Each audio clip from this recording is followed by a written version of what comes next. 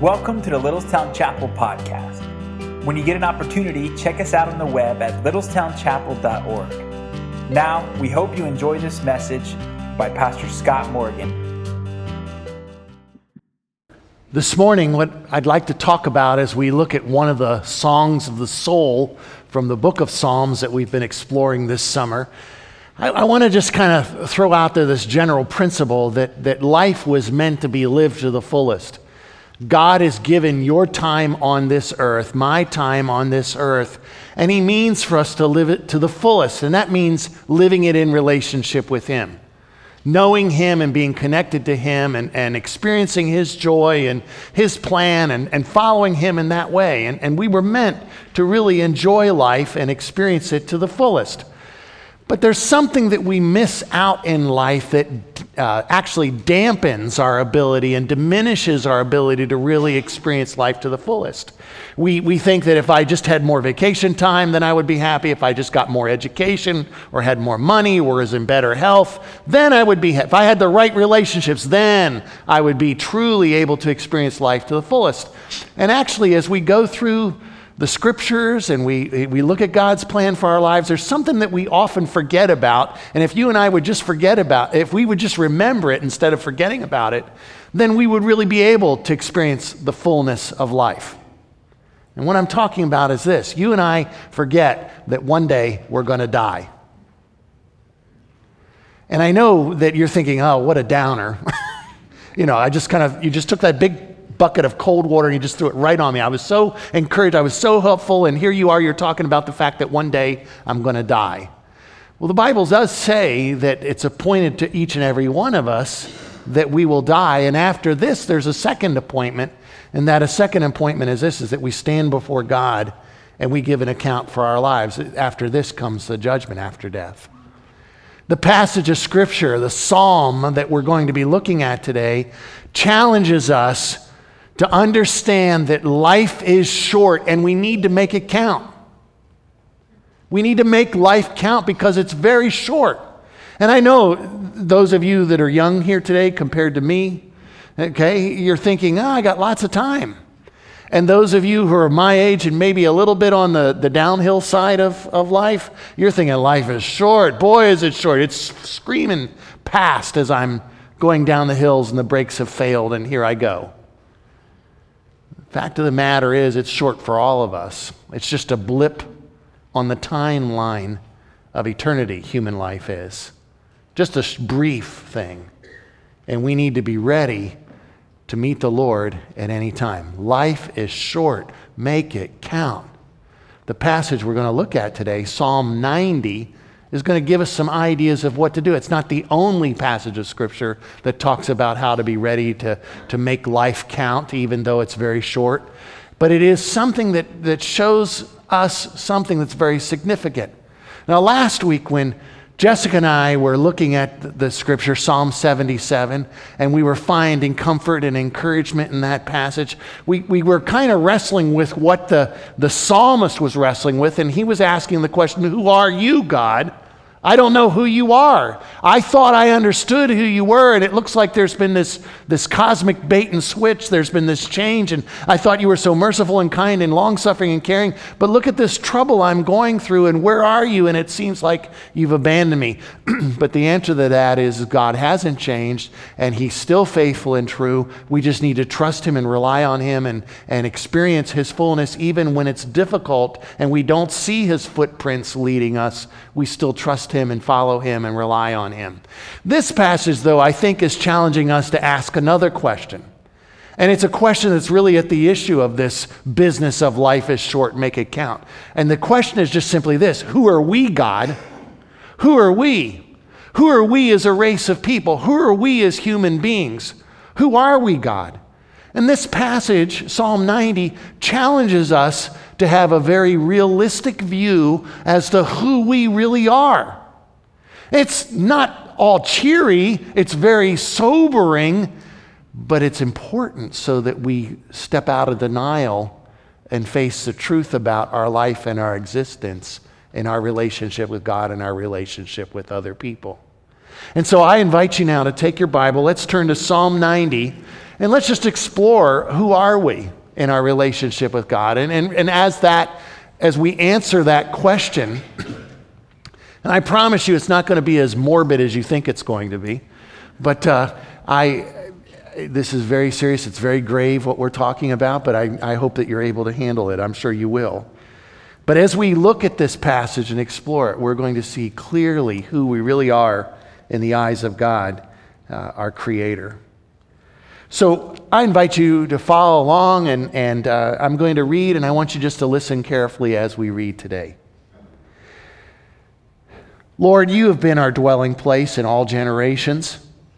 Before the mountains were brought forth, or ever you had formed the earth and the world, from everlasting to everlasting you are God. You return man to dust and say, "Return, O children of man." For 1,000 years in your sight are but as yesterday when it is past, or as a watch in the night. You sweep them away as with a flood. They are like a dream, like grass that is renewed in the morning. In the morning it flourishes and is renewed. In the evening it fades and withers. For we are brought to an end by your anger. By your wrath we are dismayed. You have set our iniquities before you, our secret sins in the light of your presence. For all our days pass away under your wrath. We bring our years to an end like a sigh. The years of our life are 70, or even by reason of strength 80. Yet their span is but toil and trouble. They are soon gone, and we fly away. Who considers the power of your anger and your wrath according to the fear of you? Would you read verse 12 with me? So teach us to number our days, that we may get a heart of wisdom. Return, O Lord. How long? Have pity on your servants. Satisfy us in the morning with your steadfast love, that we may rejoice and be glad all our days. Make us glad for as many days as you have afflicted us, for as many years as we have seen evil. Let your work be shown to your servants, and your glorious power to their children. Let the favor of the Lord our God be upon us, and establish the work of our hands upon us. Yes, establish the work of our hands. This is the word of God. Thanks be to him.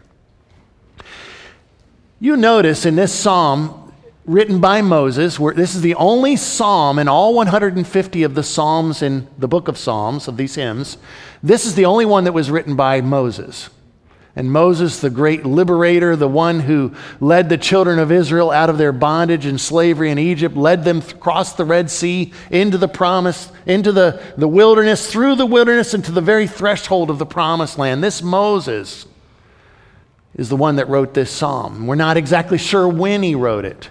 I think it makes sense that he's reflecting on the time of the Exodus, the 40 years of wandering through the desert, how that whole generation passed away. And now here he is. He's at the end of his life, and because of his own sin, he's not allowed to finish the job and lead the children of Israel into the promised land to take possession of their new home. And as Moses reflects on all of this, this is a psalm, a composition, as he's reflecting on the temporariness of life, as he's thinking about the mortality of human beings and the fact that we give an account to God, that life really is short, and he tells his people to make a count. How? By counting their days and remembering that God is working in the midst of all our time here on earth as well. Notice, though, that he starts the psalm off, and this is on page 496 if you're using one of the Bibles from the chair in front of you. But on Psalm 90, verse 1, notice what it says. It's a statement. It's a statement of encouragement, and it's a statement of reminding that for everything that we're thinking about when it comes to life is short, make it count, let's remember this. This is the most important thing. Lord, you have been our dwelling place in all generations. What he's simply saying here is that God, we recognize that as we've wandered through the desert, as we were slaves in Egypt, we had no permanent home. We weren't in possession of a home. We were actually a nation of people that were homeless, but we really weren't that homeless because you were our dwelling place. That word dwelling place is a phrase in Hebrew that just simply has the idea, it's describing a lair.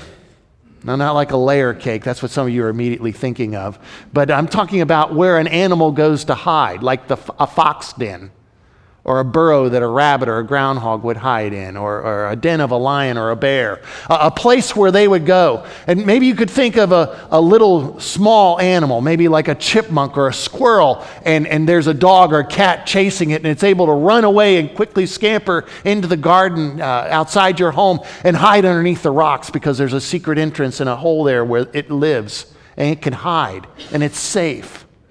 And Moses is saying here, God, you've been that place of safety for us. You've been our home. As we've wandered through the desert, you've been our home. Even though we were here, even though we were frightened, even though we disobeyed you and failed you, you have taken care of us, you have led us, you have provided for us, you did this. You were our home. You were our place of safety. And he's emphatic there. You, God, are the one who's been watching over us and taking care of us. And so Moses announces this at the beginning of the psalm. And he said, you've been our dwelling place in all generations. But as we think about God being our dwelling place and that he ultimately is our place of safety, he's our place of refuge, as we think about him that way, we need to think about why we need him as our place of refuge and our place of safety. Why do we need someone to protect us? You and I may think that the greatest dangers, just imagine this for a minute, just kind of in your mind, just unplug for a moment, and I'm going to ask you to come back and listen to me again. But I want you to unplug for just a moment, and I want you just to answer this question in your own mind. What's the greatest danger you're facing? Is it the diagnosis of the doctor and the fact that he said you have this condition that's life-threatening? Is it terrorism? Is it financial ruin? Is it a divorce? Is it your kids forgetting you or ignoring you? Is it friends betraying you? Is it losing your job? Is it being fired from your job, and other people thinking that you're a jerk, or just rejecting you? What's the greatest danger, the thing you fear most? Moses is saying here, there are at least two things that we should fear even more than all of that stuff. The first is just simply this. Life is really short. Human life is temporary. Your life is fragile. It's temporal. It's transient. It's here and then it's gone. You should be afraid of that and very concerned about that. He says in verse 2, and he does this, he says really the illustration is that when we compare ourselves to God and his eternality, we recognize how short our lives really are. Notice in verse 2, he says, before the mountains were brought forth, or ever you had formed the earth and the world, from everlasting to everlasting, you are God. He's saying, God, you're the creator. You made everything that there is. In the ancients' mind, the people of the ancient Near East, Israel, and the other people surrounding Israel, they thought that the oldest things in creation were the mountains. The largest, the most stable, the most enduring. They could look at them and figure out how big they were, how strong they were, how weathered they were, and they assumed that they were the oldest things that there were on earth. And they said, even before those mountains were formed, you were there. Before earth and the world, the land and the world had been given birth by you, before you had brought them into existence and created them, you were already there. From eternity to eternity, you are God. From age to age, you are God. Moses is declaring here the eternality, the everlastingness of Almighty God, our Creator. But in verse 3, he says, you return man to dust. That's the destiny of human beings. We were created out of the dust of the ground. That's what Genesis chapter 1 and 2 say, is that God took the dust of the ground, the dirt of the ground, and he formed it, and then breathed his life into it. And Adam, the very first human being, became a living soul, created in the image of God. And he formed Eve, the first woman, out of Adam's side. And God did that. And it's a reminder that our origin, we come from this earth. We come from the dirt. We come from dust, and God made us this way. And then he says, I'm going to actually return you back to dust. I'm going to send you back to the dust. And then he says, return, O children of men, literally children of Adam. Now, I always thought it was kind of amazing that the people of Little Sound Chapel hired me to be their pastor. If they really had looked into all the stuff I did at the last church I served at, I don't know that they would have brought me here. For example, one exciting thing that we did at the little church I served in down in Carroll County is we moved a cemetery. Have you ever done that? It's interesting. It is. You're going, what? No, I'm really true. The little church, the building that we were in, it was actually in the corner of the property. There was a boundary line right outside the church, and there was a road right outside the church, and there was a parking lot road. And the only place, the direction we could move if we were going to expand our church building was to build over top the cemetery. And that you can't really do that. You're not allowed to do that. So, in case you're wondering. And so we don't try it. So what we did is we went through all the paperwork and we got all the permits, and we had to have a funeral director come out and watch and all this kind of stuff. And we notified the families, had announcements in the papers, and one day the backhoe driver showed up with a dump truck and his equipment, and we basically moved 30 graves that were behind it. And you're going, ooh. My brother-in-law thought it was really funny because that was right during the first Iraq war, and he said that there was somebody there trying to steal arms for Iraq. So anyway, just think about that, okay? We moved everything. We had several vaults that we had to pick up and move, and we reinterred them. We buried them at a lower end of the lot. We set up all the tombstones. We cleaned everything up, made it look really nice. And we just picked everything up and just moved it right down. And you're thinking, well, did you find anybody? Did you see anything?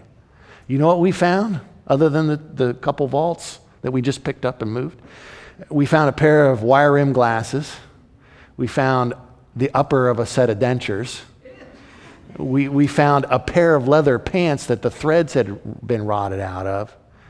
We found these little tiny pieces of plate glass that were actually in the lid of a coffin, because back in those days the coffin lids had windows. Serious. And that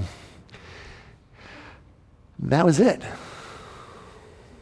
There was nothing else.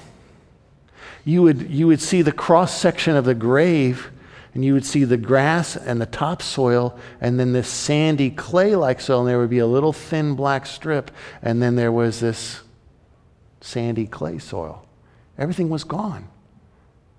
Little pieces of brick and some slate that were the old-time vaults that they had. We found a lot of that, but no people, no bodies, no nothing. Why? Because everything had dissolved and decayed and gone back to dust. It's what happens to us when we die. You take the soul out of a human body and it decays and it goes back to dust, and I saw it with my own eye. It's not as creepy as you think it is. He says here, God's plan, he tells people to turn back to dust. That's our destiny. It's a reminder of our mortality. In fact, the Church of England, in their Book of Common Prayer, Psalm 90 is one of the readings at a funeral. Well, duh, of course it is. But you know, even if it hurts, even if it stings, it's a wound that's supposed to heal and remind us to make sure we're right with God, because life is short and make it count. So he says, return to dust. Return, O children of man, literally children of Adam. For 1,000 years in your sight are but as yesterday when it is past, or as a watch in the night. Life is so short, human existence compared to God. Even the people who have ever lived the longest, and when you search the pages of Scripture, you see, and I don't understand how this took place, but in the book of Genesis, you start reading and you understand that there were some people who lived 900 years, and I don't know how they did it. Fish oil, vitamins, good exercise, or just the blessing of God. I don't know. I don't know what the secret was. But they did. Methuselah, even Adam, many people, Noah, lived these long 900-year lives, almost a millennia. Can you imagine being alive And halfway through your life, Columbus discovers America and you die today. That's the kind of lifespan that some of those people had. And that's what he's saying. Even if you look at a human being that could possibly live that long, that is just a blip on the timeline of eternity compared to the eternality of God, the self-existence and longevity of God. From eternity to eternity, you are God. It's just like a memory of yesterday. You thought the day would never end at work on Friday. You were just waiting for the clock to ding and you could punch out, you could leave your job. You were thinking that school would never be over, that the bell would ring and you could run out and get on the bus. You thought that vacation would never end because of the screaming, crying kids and that long drive up the interstate. It'll never be over. And God is saying, it's nothing. It's like a memory from yesterday. Gone. It's already over. It's like a watch in the night, which would just be like a couple hours. It's that short compared to God. You sweep them away with a flood. We saw a lot of floods this week, didn't we? They are like a dream. You wake up, you remember it, maybe you forget it, and it's gone. That's what life is like, human life is like. They're like the grass that is renewed. Just imagine the grass getting that rain, and you wake up in the morning, you see the dew all over the grass, and you see it, and you see it's kind of perking up and turning green again, and it flourishes, it's growing, it's renewed, and in the evening it fades and withers. In this passage, Moses is saying, you know what we human beings are like? We're so temporary. That's who we are. We're so temporary. We're like a flood that's swept away the debris that's washed away by a flood. We're like a forgotten dream. We're like grass that grows and then withers before day is over. That's what human beings are like. I say this again, not to burden you. I don't say this, I don't share this just to kind of heap this dread and gloom, morbidity upon you. But it's a fact. Life is short. We need to make it count. Here's why it's short. This is another thing that's true of us. Not only are we temporary, but we're also sinners. God's eternal, we're temporary. God is holy and just, righteous, and we are guilty and ashamed because we're sinners. Verse 7, it says, for we, and here Moses is personalizing, he kind of was given that general reference to the entire human race. We are all temporary. We're here today, gone tomorrow. Life is short. And then he's specifically saying, I'm not just pointing at other people saying they are sinners and they are guilty, but he's saying, I am a sinner. We're sinners. We are guilty. We've wandered through the desert for 40 years because we disobeyed you. I'm not going into the promised land because I disobeyed you. Moses is saying this in this statement. We are brought to an end by your anger, by your wrath. We are dismayed. You have set your iniquities before you, our secret sins in the light of your presence. What God is simply saying here through his servant Moses is that God sees everything that there is about your life and mine. The stuff that we hide, it reveals what's really our character. It reveals what we're really concerned about, what's most important to us, the stuff that we hide. And God sees all the things that we hide. He knows the secret things that we have thought, the secret things we've said, the secret things that we've done that we're ashamed of, that we're guilty of, that we've broken his laws and violated his principles. And we are guilty before him, the holy creator God. We've done all this. And because of our sin, we deserve his wrath, his holy and justified anger against our sin. And I know that some of us are wrestling with this today. I don't understand why God is so ticked off about lying. I don't get why, dirty thoughts are so bad. I don't get why just because I want money and I'm a little bit greedy, or I took something once when I was a child or an adult, or, I did these sinful things, and I don't understand why God would be so mad about my sin. Everybody does it, and there's so many compared to the totality of my life. Why would God be so angry against sin? It doesn't seem fair. Someone explained it to me this way. Really, the issue is who is the crime committed against? Okay? So let's do a little thought exercise here. All right? So let's imagine this boy in middle school. You know what they're like. Okay? All right, so let's just imagine this boy in middle school. He gets in an argument with another student and he punches a student. What happens? He gets detention. He has to stay after school and he gets in trouble. Okay? Let's suppose that while he's in detention, that same middle school boy gets mad and he punches a teacher. What happens then? He gets suspended. He doesn't just stay after school, he gets kicked out of school. He's in big trouble, has to stay away from school for a couple days. Let's suppose that as he's walking home from school, that same middle school student, let's suppose as he's walking home from school, he sees a police officer and he gets mad at a police officer and he punches a police officer. What happens then? He goes to jail, juvenile hall. He gets in trouble and he goes to jail. Well, let's suppose after several years, that same middle school student has grown up and now he's at a big rally where the President of the United States is going to speak. And as he's in that crowd, the President comes walking up to the podium and he lunges out and tries to punch the President of the United States. What happens then? The Secret Service shoots him dead. He committed the same crime every time. All he did was punch somebody. But the severity of the crime was determined by who the crime was against. You get shot if you shoot the president, or hit the president. You might get an hour after school if you punch another student. What happens when you and I offend and break the laws and bring shame to the God who created us and made us and who says, I want to be your dwelling place, your place of refuge forever, and we refuse that? What happens then? He's even greater than the President of the United States. You see, I know that that's not a perfect illustration, but it brings out that idea that our sin is a crime. It's an offense against the holy God, the creator of the universe, who loves you, who gave his son for you, who wants you to have a relationship with him. And our sin and our rebellion is against him, and we're saying we don't want that. We want to live life on our own, and we suffer the consequences because of it. Moses is saying here that not only are we temporary, but we're sinners, and we're under God's judgment.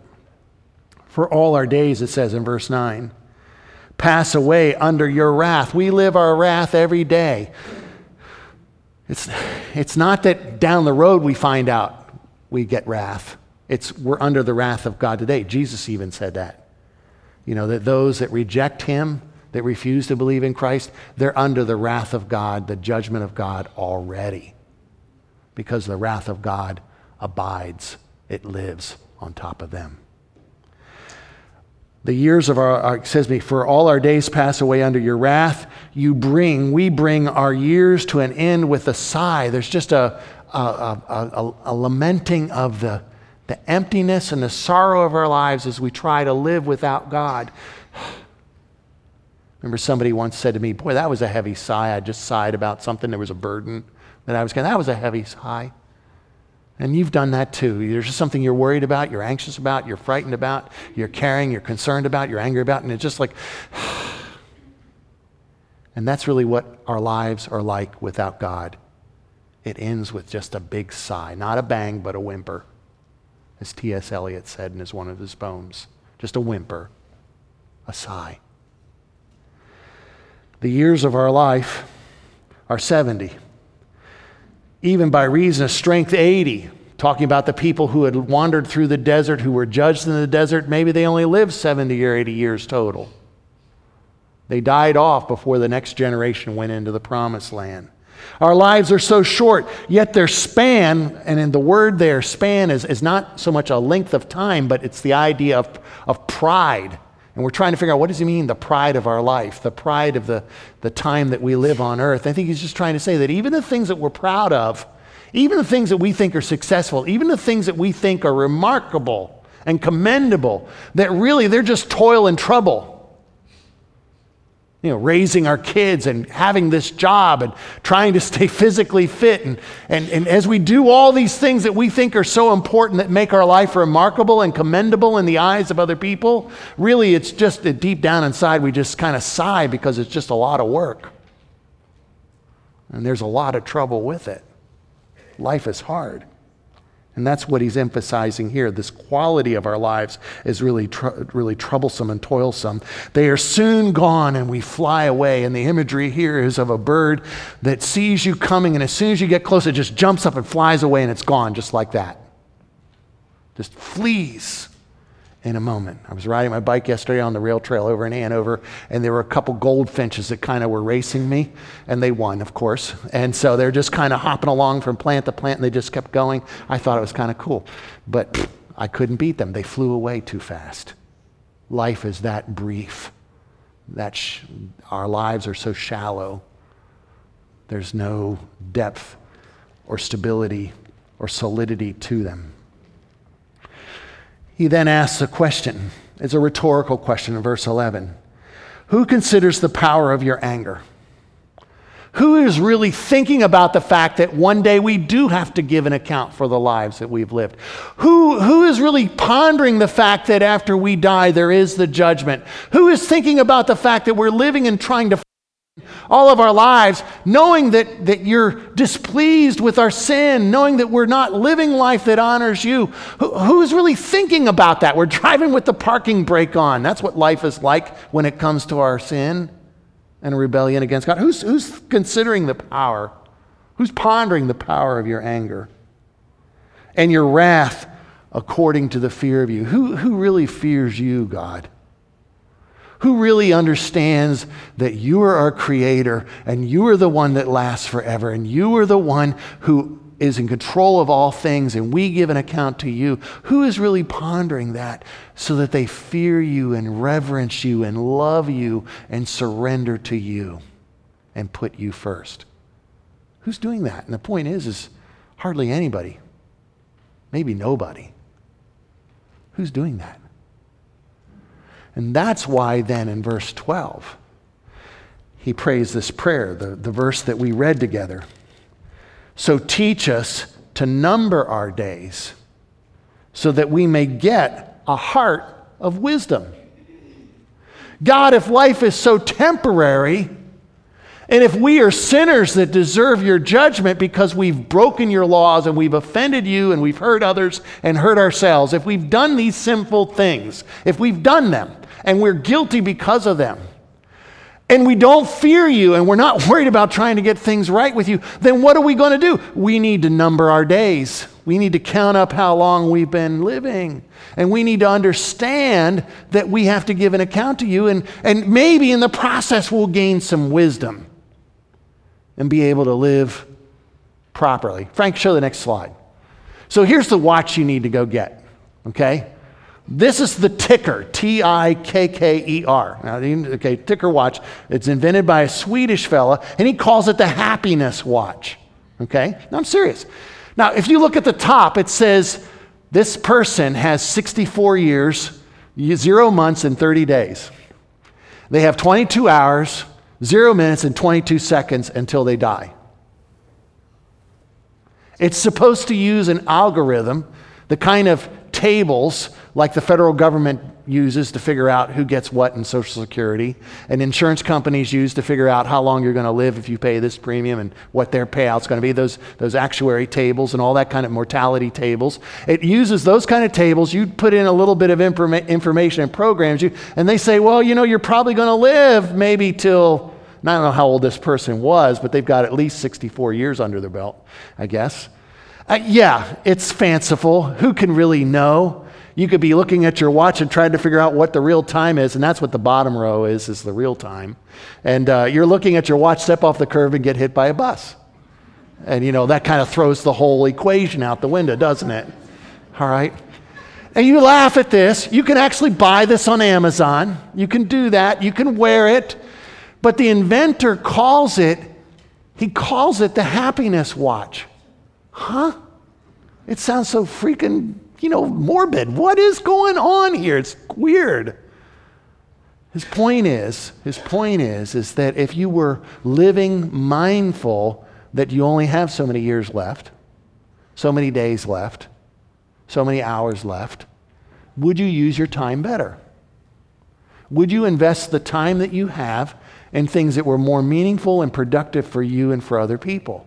Would you rebuild that broken relationship? Would you invest in helping and serving other people? Would you spend your money not just in some sort of fleeting pleasure, but really invest it in long term, maybe to help future generations or to help the poor? What would you do with your time if you knew that's all you had? It was to be a reminder. It's a gimmick to remind you of how brief your life is. Life is short. Make it count.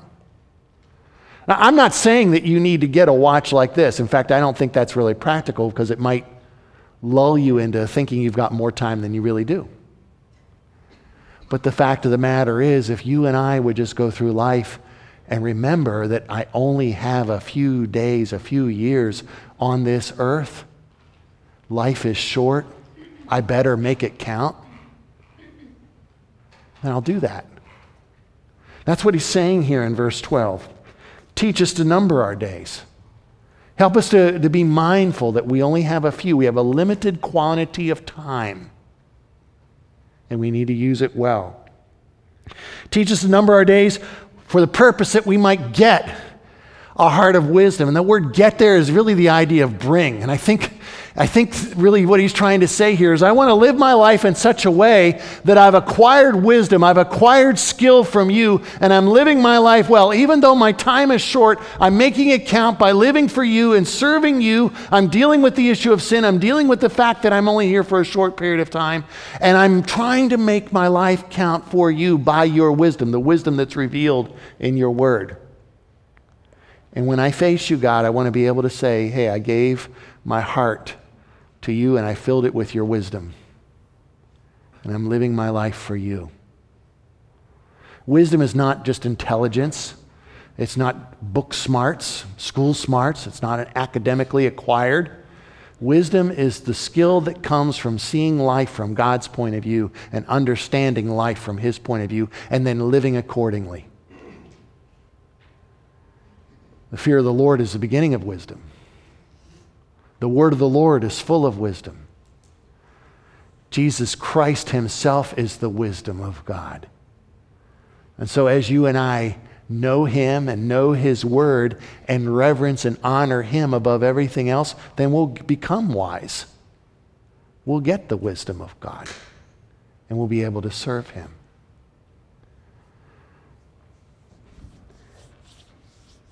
In verse 13, there's a little shift. And the shift is away from the fact that we're sinners and we need to be judged, but the fact that we are sinners that desperately need to be saved and we need to be rescued. And so really, if in verses 2 through 6 we see that we're temporary, that's who we are. And if we see in verses 7 through 12 that we're sinners that deserve God's judgment, then in verses 13 to the end, what we're seeing here is that God is merciful and God is forgiving and God is gracious. We need him. Part of our identity as human beings is not just our transitoriness and not just the fact that we deserve God's judgment, but the fact that there's a God who loves us and wants to save us and rescue us and make us his children. And if we trust in him, he will do that. He will rescue us. And so that's what we see beginning in verse 13. Moses says to God, "Return, O Lord. How long?" And the idea is, how long will you forget us? How long will you ignore us? "Return, O God. Have pity on your servants. Satisfy us in the morning with your steadfast love, that we may rejoice and be glad all our days. Make us glad as many days as you've afflicted us, and for as many years as we have seen evil." What he's emphasizing here are two important things. God, would you forgive us? Would you give us your forgiveness? Show pity to us, feel sorry for us, and forgive us? Would you be faithful in your love for us when he talks about satisfy us with your steadfast love in the morning? Lord, would you pour out your love? You've said it's steadfast. You're eternal. That means your love should be eternal for us. Lord, would you show that to us? Help us see it. Your steadfast love. And then in verses 16 and 17, he says, let your work be shown to your servants, your glorious power to the children of men, our sons and daughters. Let the favor of the Lord God be upon us. And I think when you look at his work, his glorious power, his favor, you're really seeing this idea of God's grace. In fact, the word favor there is the idea of his beauty, his goodness, the goodness and beauty and favor and graciousness of God. And he's just simply saying here, our lives are so short, we deserve your judgment. We deserve every bit of your anger to be upon us. But God, I'm asking for mercy that you would forgive us. I'm asking that you would keep loving us, keep preserving us. And I'm asking that you would pour out your favor on us, that we would experience your grace and your salvation through all our lives. In fact, God, I'm asking you to take the mundane things of life as we go through every day and we do our jobs, whether it's planting out in the field or harvesting our garden or working our job or filing our papers or driving our cars or teaching our kids or whatever it is that we're doing throughout our days, the work of our hands. Lord, would you establish it? Would you make it count? Would you bless it and make it succeed, but not just succeed, would you make it something that's lasting and enduring that honors you and is good for others as well? Would you just come into my life right where I'm at, in my situation, and would you bring your grace and power and change what I'm doing so that what I'm doing in today's world, in time, would count for eternity? I'm praying that you would change what I'm doing and make it count for eternity, for your honor and for your glory. And the thing is he can do that. He can do that because he wants to pour out his favor, his beauty upon us. I just think it's fascinating. When Moses describes human beings, he calls us dust. We're being returned to dust. Literally, it means we're crushed matter. It's not a word for dirt. It's just the idea of something being so pulverized that the particles are so small, it's just dust. You know, the finest debris that you could imagine, or gravel, just crushed, and it's just powder. And he says that's what we are. We're crushed under the judgment of our sin. We're crushed by our mortality. We're crushed by our frailty. We're crushed by our transitoriness. We're crushed by all this stuff, because we're just human beings made of dirt. But the thing that's interesting is that it says the favor of God is beautiful. And why is it beautiful? Just listen to me for a minute. Over in the book of Isaiah, chapter 53, we read, surely he, talking about the Messiah, the suffering servant of the Lord Jesus, a prophecy of his life nearly 700 years before he was born. Surely he has borne our griefs and carried our sorrows, yet we esteemed him stricken, smitten by God, and afflicted. But he was pierced for our transgressions. He was crushed for our iniquities. And upon him was the chastisement that brought us peace. And with his wounds we are healed. All we, like sheep, have gone astray. We've turned everyone to his own way. But the Lord has laid on him the iniquity of us all. The beauty of the Lord certainly is seen in the majestic display of the different creatures in the animal kingdom, the magnificent plants, the sunrise and sunset, the majestic storms and weather. But if you really want to see the beauty of the Lord, you look at the cross and you see Jesus hanging on that cross for your sins and mine. And you see the beauty of the Lord taking those scars, those wounds, that death, that crushing, and you see the beauty of his forgiveness and his reconciliation. his renewal and new life. You see the beauty of the empty tomb because Christ has risen from the dead and he's alive forevermore. And my friends, when you think about your mortality and you realize time is short and you need to make it count, the only way you'll be able to make it count is through the beauty of God that you see in Jesus. You trust him. That's how you become wise. You number your days and you see how short life is. So you say, I want to make it count because one day I'm going to stand before God. I want to present to him a heart of wisdom. The only way you'll be able to do that is through Jesus Christ. It's through trusting and following him. And Moses is saying, God, would you turn to us? You're judging us. Would you turn to us and save us? Forgive us. Pour out your love. Pour out your favor. God, we're turning to you. We trust in you. And I'm asking you, because your son was crushed for us, may we now live a life that honors and pleases you by your power and your favor and grace every day. Life is short. Make it count.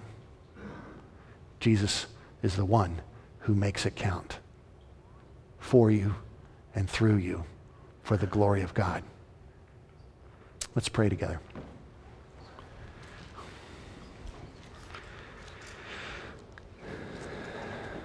O Lord, our Lord, how majestic and excellent is your name in all the earth.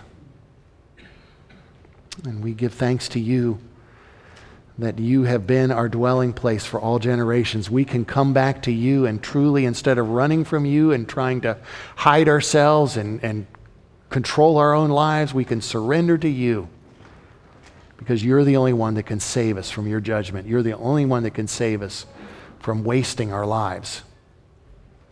I pray, Father in heaven, that you would teach us to turn to Jesus and trust in him. Thank you for being our dwelling place for all generations. I pray all our lives on earth we would spend our time making our lives count by trusting in Christ, our rock and our refuge. And we pray these things in his name. Amen.